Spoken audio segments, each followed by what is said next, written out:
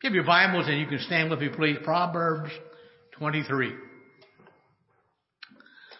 Proverbs 23. God is good all the time. Amen. Thank you, Jesus. We'll pick it up in verse 29.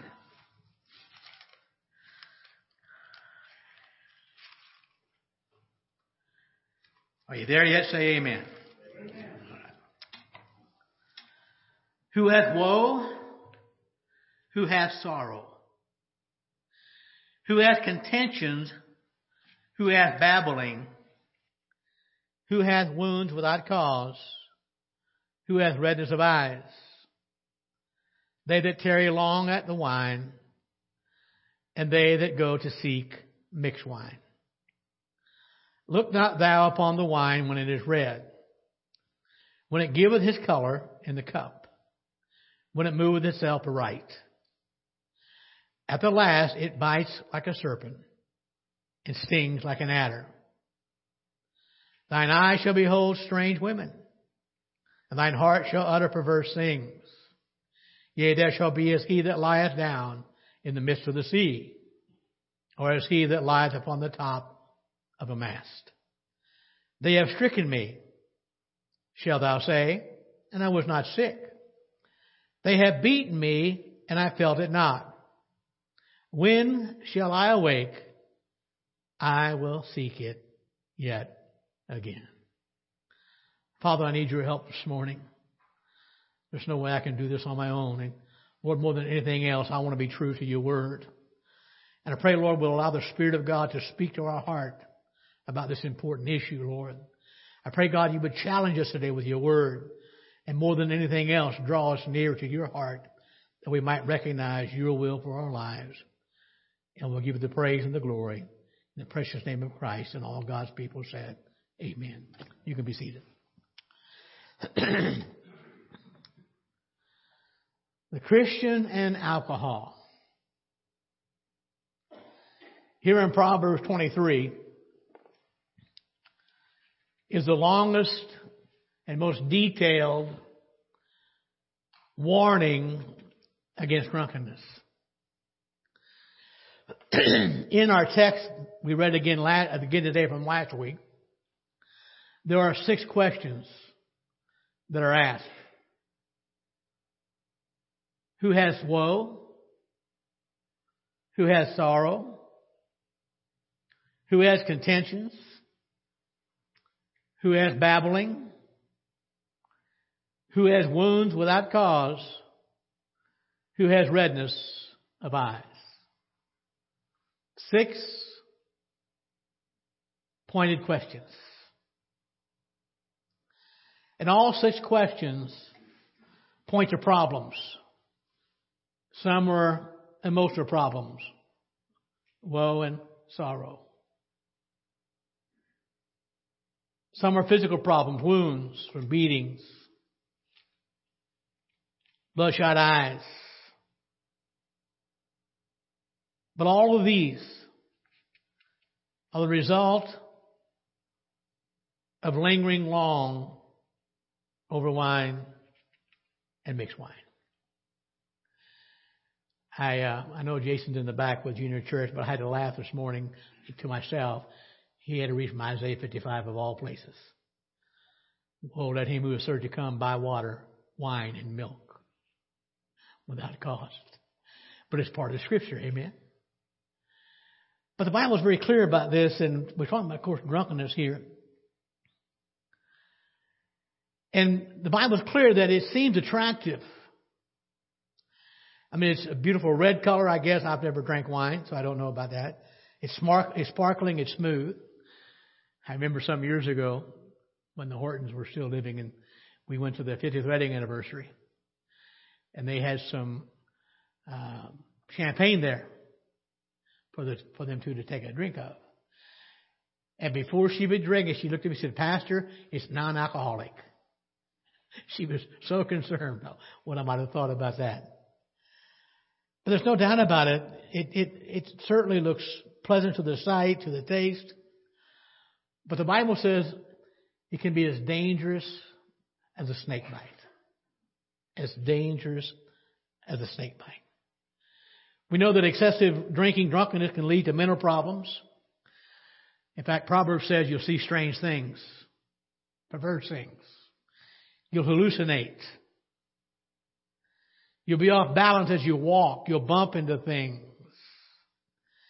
You'll imagine yourself like a sailor walking on or trying to sleep on top of a mast of a ship. Can you imagine trying to do that? You're insensitive to pain. And yet, even when you come out of your stupor, your answer is, give me another drink. Both the Old Testament as well as the New Testament warn against the dangers of alcohol use, and especially drunkenness. Drunkenness, all it ever does is produce recklessness, debauchery, dissipation.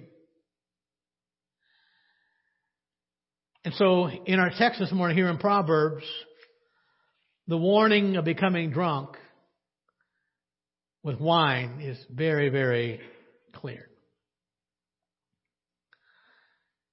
I did a little bit of a word study this past week, and I don't mean to bore you, but I think it's important pertaining to where we'll be going today and along with next week. The most common Greek word for wine is oinos. In fact, everywhere you read of wine in the New Testament except one place, the Greek word is oinos. In the Hebrew, there are several words for wine, but the most common is yain. And according to the Jewish Encyclopedia, yain refers to mixed wines. There are also, like I said, a number of different names in the Hebrew. Again, the most common, yain. Another word in the Hebrew is tirash. And according to what I read from a Jewish Encyclopedia this past week, tirash refers to something less than significantly fermented wine. It's used 38 times in the Old Testament. Another Hebrew word for wine in the Old Testament is kamar. It is used 6 times. And it means to boil. It means to foam up. It means to ferment. So it's definitely talking about fermented wine. There's another word in the Hebrew text used for wine, and it's the word shakar. And the word itself means to become drunk. And so normally it's translated as strong drink. And it refers to strong drink. But let me clarify something here, okay? And again, there's a couple other words in the Hebrew text that are used for wine. But whether you have wine, oinos, or yain, or something stronger than wine, unmixed, every one of these have the potential to make you intoxicated. Every one of them. And again, oinos, the word for wine in the New Testament, it definitely has an intoxicating potential. And that's why there are so many warnings in the Scriptures against drunkenness. One of the older Jewish encyclopedias still in use today,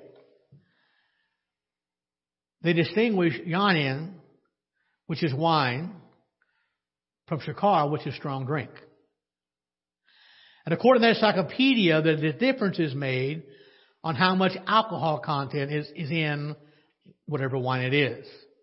So when they wrote that encyclopedia, they were aware of the potential wine has for drunkenness. And because wine was so common in both the Old and New Testament, the Bible gives many, many warnings about drunkenness. And we'll think about negatives on alcohol, and I'm not going to refer to all of them because there are at least 75 warnings about the dangers of alcohol in the Word of God. In Genesis 9, you know the story of Noah. He became drunk, and it resulted in immorality and family trouble. In Genesis 19, Lot's daughters were afraid of dying without children. They got their daddy so drunk they committed incest. Immorality. Also, what's interesting, and I didn't realize that till I did this study, and I know I read it before. I've read through the Bible multiple times. But I didn't realize, according to Deuteronomy 29, verse 5 and 6, when Israel was traveling for 40 years, God did not allow them to have grape juice or wine. 40 years. Why? God knows the dangers of it. That was interesting to me. 1 Samuel chapter 1, you know the story. Hannah wanted a child. She, before the priest, she's praying without moving her lips or without saying anything. And Eli says, "You're drunk." She's, I haven't drank no wine. Can't be drunk. 2 Samuel 11. David had sinned. He'd taken another man's wife. And to try to cover up, he got Uriah drunk, hoping Uriah would go home and spend the night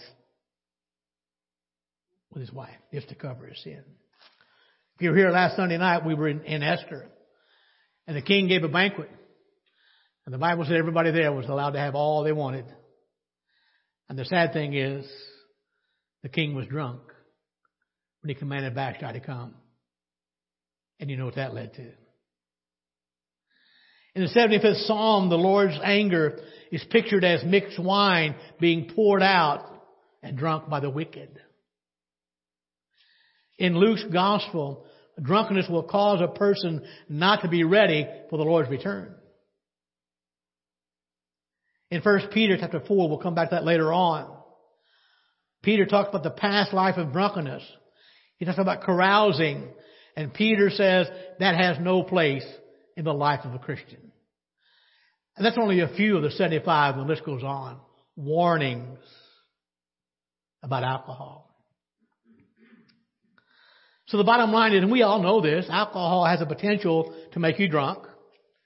It has a potential to make you lose control, your restraint, your sense. And the Bible is very clear, without a doubt, drunkenness is without a doubt a sin. And for the Christian, drunkenness is unthinkable. It ought not be a part of our lives anytime for any reason. There is no excuse. The Bible says it's an outright sin, and the Bible says over and over again, avoid it at every cost. Peter wrote these words I referred to it a moment ago, verse 3 of chapter 4 of 1 Peter. Peter said, "For the time past of our life may suffice us to have wrought the will of the Gentiles. When we walked in lasciviousness, lust," there it is, excess of wine, "revelings, banquetings, and abominable idolatries." And Peter says here's the deal, Peter says. I'm urging you as believers to no longer live the way you used to live. Folks, Jesus makes a difference in our lives. And Peter says, you've already had enough time doing that. You've had enough time spent doing your life that way. In fact, you spent more than enough time in sin. Peter said it's time to come out of that. Peter said, set aside your old way of life and let's begin to move on. And I realized that as I read verse 3 of 1 Peter 4, why it's not the only thing there. There are other things listed. But all of these are examples of what does not please God. And one of them is, of course, drunkenness. Our text we read a moment ago in Proverbs 23 addresses that very plainly, very clearly. Woe, sorrow, contention, complaining, wounds for no reason, redness of eyes. You'll see strange, perverse things. All of these things because of alcohol. May I say to you folks, drunkenness is a trap. It is a trap. And I gave some negative things about alcohol. I'm not going to be fair, both sides of the coin. There were some positive things, some positive uses in the Bible. In Leviticus and Exodus as well, we know that wine was used as a drink offering to the Lord. Leviticus 12:13. Its grain offering shall be 2/10 of an ephah of flour mixed with oil, an offering made by fire to the Lord for a sweet aroma. Notice this, and its drink offering shall be of wine 1/4 of a hin. In the book of Judges, chapter 9, verse 13, we read that wine could be enjoyable. And the vine said unto them, should I leave my wine, which cheers God and man, and go to be promoted over the trees? Could be enjoyable. So what are we saying? Well, first of all, you have to realize wine was a part of the daily life in the Bible. And there was a reason for that. It was used even for medicinal purposes at times. If you remember the story of the Good Samaritan, one of the things the Good Samaritan did to the man who was beaten alongside the road, he used wine as an antiseptic for his wounds. So the Bible does say a few, not very many, positive things about wine. So it has a place in society, but we can't forget it has the potential to be very highly damaging. But it's also interesting to me, even though wine was part of the daily life in the Bible times, there were some who would never drink wine. One of them was the high priest, Leviticus 10, verses 8 to 11. The Lord spoke to Aaron, saying, do not drink wine, nor strong drink, thou nor thy sons with thee, when you go into the tabernacle of the congregation, lest you die. Shall be a statute forever throughout your generations, that ye may put difference between the holy and unholy, between the unclean and the clean, that ye may teach the children of Israel all the statutes which the Lord hath spoken unto them by the hand of Moses. God was very clear. He said, Aaron, let me tell you right now, this goes for you and your posterity. Any who follow you in the priesthood. It's very clear, if you drink any kind of alcohol in another tabernacle, you are going to die. It's a statute forever. Now, also understand, the priests had an awesome responsibility. And God did not want them to waver from that. And God knew any amount of wine could make you distort your judgments. And so they had an awesome responsibility to teach the statutes of the Lord that the Lord had given to Moses, to teach them the people of Israel. That was their responsibility. But also part of that responsibility, and hear me well, those priests were expected to live lives that set standards for holy living.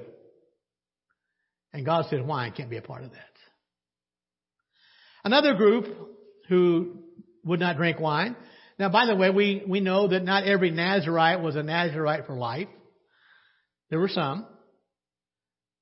But those who took the Nazirite vow, however long that vow may have been, some were for life, they would not drink wine. Numbers chapter 6, verses 2 through 4. Speak unto the children of Israel and say unto them, when either a man or a woman shall separate themselves to vow a vow of a Nazirite, to separate themselves unto the Lord, he shall separate himself from wine and strong drink, and shall drink no vinegar of wine, or vinegar of strong drink, neither shall he drink any liquor of grapes, nor eat moist grapes or dried. All the days of his separation shall he eat nothing that is made of the vine, from kernels even to the husk.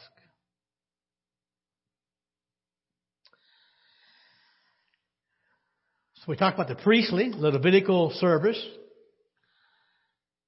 who had the privilege, who belonged to the tribe of Levi. But now God institutes something else here. Those who are not part of the priesthood or the Levitical service. God said, any man or woman who wished to take a vow before the Lord to consecrate himself or herself for a stated period of time to serve God, they could do so.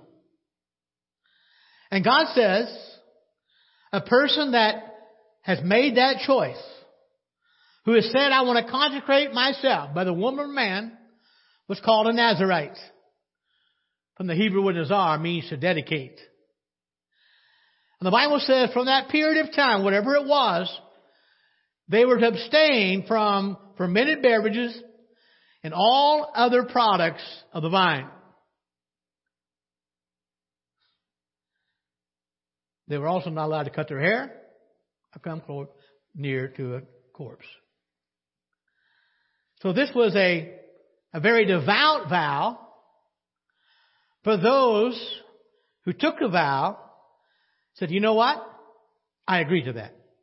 I will not drink any wine while I take that vow.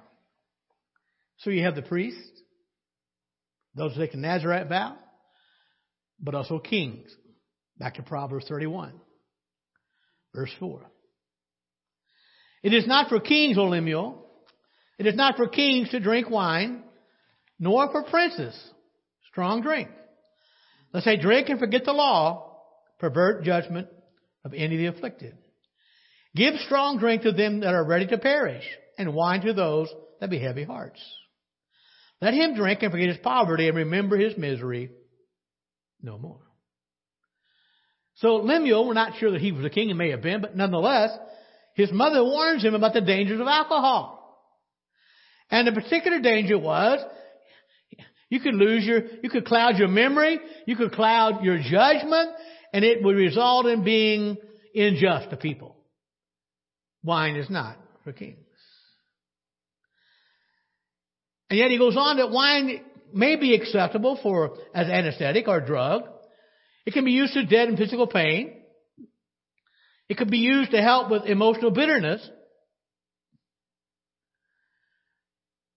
But she says, look, it may be okay for others to use it as a way to escape, but it's not okay for kings. They're to live a higher life than that. Isaiah 5, Jason started the first part of that this morning.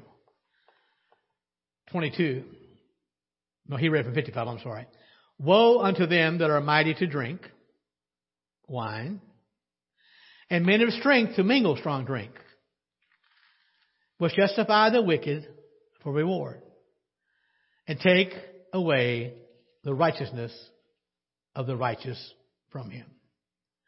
So here in Isaiah 5, God pronounces judgment for anyone who's in leadership who has allowed alcohol to affect their judgments. Can I get political for just a moment? I think this is one of the dangers going on in Washington, D.C. right now. Their minds are clouded, some with alcohol. The priests, Nazarite vow. What about pastors? 1 Timothy 3, verses 2 and 3. A bishop then must be blameless, the husband of one wife, vigilant, sober, of good behavior, given to hospitality, apt to teach. Verse 3. Not given to wine, no striker, not greedy of filthy lucre, but patient, not a brawler, and not covetousness. So a pastor is not given to wine. Now I'll deal more in detail what that means next week. Because it means more than you read here at point blank. Not given to wine. Then you have deacons. 1 Timothy 3 verse 8. Likewise must the deacons be grave, double-tongued, not given to much wine, not greedy of filthy lucre. And we'll deal with that in more detail, Lord willing, next week. So my question is, why then is wine a problem for priests? Why is wine a problem for kings? Why is wine a problem for those who take the highest level of devotion? Why is it a problem for rulers and pastors and deacons? The reason there's a warning there is because of the potential for drunkenness. Now, by the way, I didn't refer to this, but it did come to my mind this week. Remember Daniel when he first came into captivity? He purposed in his heart he would not defile himself with the king's wine or the king's meat. You know why? Daniel says, I want to live a higher level of life. I want to live a higher level of life. Paul wrote to the church at Ephesus, Ephesians 5, verse 18. Look what he says. And be not drunk with wine, wherein is excess, but be filled with the Spirit. Be not drunk with wine, wherein is excess, but be filled with the Spirit. In this section of that letter to the church at Ephesus, Paul is making a contrast of the before and after in the lives of believers. He shows us how we used to be and how we ought to be now. And getting drunk was associated with the old way of life. And its selfish desire to satisfy the flesh. The Greek word for excess comes from adding just one letter, the letter A, which in the Greek is a negative participle, to a word that normally means saved. Now, if you were here for our study on millennialism, we talked about amillennial. The letter A made no millennial. And so this word for excess, same Greek word for being saved, but it adds the letter A. And it says, not saved. Interesting. Talking about unsaved-ness. And by the way, I'll be honest, we're about done, believe it or not. A couple more hours, we'll be out of here. In that day, there were a lot of false religions, and part of them said, if you're going to get in touch with your God, you've got to get drunk. You know, if you really want to get in touch with God, that's what you got to do, man. You got to get smashed. I don't know if they used that word or not, but that's what they meant. So that's part of what Paul was dealing with here. So I have no doubt that probably these believers already knew that drunkenness should not be part of their lives. And so Paul says, look, I want you to understand, you don't need to be drunk. In fact, you don't need to drink. You have the Holy Spirit. We got something better. Far, far better. And Paul said that drunkenness leads to excess. Out of control. It means you're wasting your resources. You're wasting life yourself. And Paul says that ought to have no place in the life of a believer. And here's what's interesting. He contrasts being filled with the Spirit with being drunk with the wine. Now, I told you last week, I've never been drunk in my life. Don't plan to be. Don't need to be. I never understood why people want to get high. I'm high on God. And Paul says, look, wine can give you a temporary high, but God can give an eternal high. God can lift your spirits like nothing else can. You have the Holy Spirit. You don't need to get drunk. 1 Corinthians 12:13, for by one Spirit are we all baptized into one body, whether we be Jews or Gentiles, whether we are bond or free, notice this, We have all been made to drink into one Spirit. When I worked at General Motors, I had a friend of mine work with him, a Christian guy, good guy, loved God. He was coming home one night. We worked till 3 o'clock in the morning. And sometimes a little tired, 3 o'clock in the morning. He was coming down Beachmont Avenue, kind of weaved a little bit. And the sheriff pulled him over. He said, "Sir, are you drinking?" I said, "New wine." He said, "I realized I shouldn't have said that. Because that sheriff had no idea what I was talking about." And of course, I don't remember his real name. We called him Skip. And I knew what he was talking about, but almost got in trouble with the new wine. But Paul says, don't be drunk with wine. We've all been made to drink of one Spirit. Still in Ephesians 5, verse 15, Paul says, "See then that you walk circumspectly, not as fools, but as wise." Now, I know we're about out of time. Let me hurry real quick. If you're a child of God, if you've been born again, you have a responsibility to live as a child of light. And we have to be very careful how we live. Our lives must please God. And we must ourselves, before unbelievers, live in such a way that Christ shines through us, that others might be drawn to Him. And Paul says, don't live as the unwise, but live as wise. Paul says, take your knowledge of Christ, apply it to your everyday life, and whatever you do, be careful of how you conduct yourself among unbelievers. Colossians 4:5, walk in wisdom toward them that are without, redeeming the time. Real quickly, and I promise I'm done. In Ephesians 5, Paul is talking about walking wisely, not as a fool. And Paul said, if you're going to walk wisely, you're going to walk circumspectly. That's verse 15. Said, if you're going to walk wisely, you're going to redeem the time. That's verse 16. Paul said, if you're going to walk wisely, you've got to understand the will of the Lord. That's verse 17.